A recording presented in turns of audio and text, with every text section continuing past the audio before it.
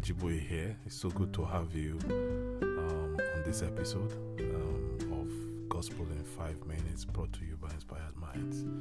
Thank you so much for being part of this journey. If this is your first time, we're so glad and we want to say a big welcome. But if you've been following our previous episodes, kudos to you. And you know, for the first time listener, we have so much content out there in the archive. You can just go back from whatever platform you're using and check out the archives, and you'll be really blessed. You know, understanding your divine privileges in life will go a long way to help you not to sweat the small stuffs. A lot of us worry over so many things. We are, thinking about our strength, our abilities, and what we can afford to do and what we cannot afford to do. And that just tears up a kind of fear in our hearts that, this problem that I'm going through, am I ever going to get out of it? Yes, you're going to get out of it if you stop viewing that problem from your strength. You probably would die in the problem without Christ. By yourself, you can't do nothing. But you have a divine privilege. You have someone who loves you, who cares so much about you, who values you. The greatest and the most important thing to God is the human. Nothing is more valuable to God than human. No, it's nothing else. You are more valuable to God than the birds and the lilies and everything. Nothing in creation makes more sense to God or would get God's attention as much as you. And the more you come to terms with that, the more you understand your divine privileges, the greater the peace that you will experience in your life. You are God's most valuable possession. I want you to remember that. And I'd like to read to you from the book of Luke 12, 22 to 30. He said, then turning to his disciple, Jesus said, that is why I tell you not to worry about everyday life, whether you have enough food to eat or enough clothes to wear.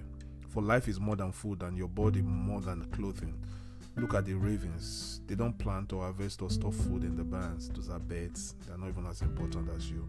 For God feeds them, and you are far more valuable to him than the birds. Can all your worries add a single moment to your life? And if worry can't accomplish a little thing like that, that is used for what's the use of worrying over bigger things? Say, look at the lilies and how they grow. They don't walk or make their clothing. Yes, Solomon in all his glory was not dressed as beautifully as they are.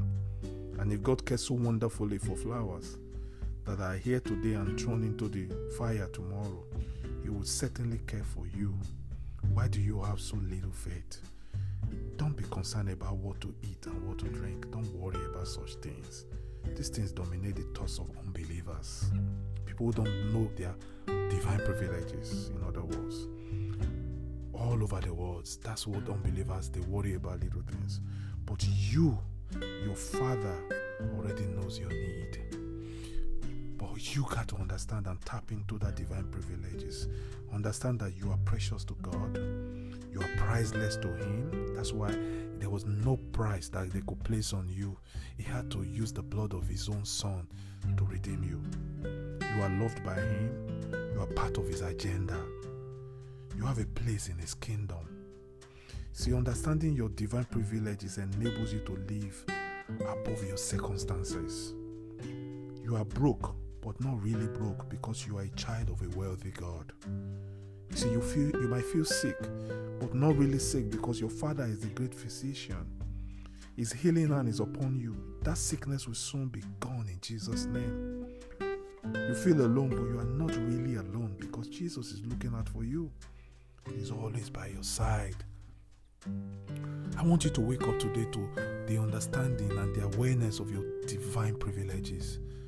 My children, because of how hard I work and because they feel that I'm able to meet their basic needs of life, they don't not worry about those needs. Even when they don't see those needs at the point in time, they don't go, oh, this lack is going to be forever for me. I'm going to die. No, they know that if that is not available, Daddy is probably working on it, and I'm going to make it available to them, and that gives them joy because they know they are loved.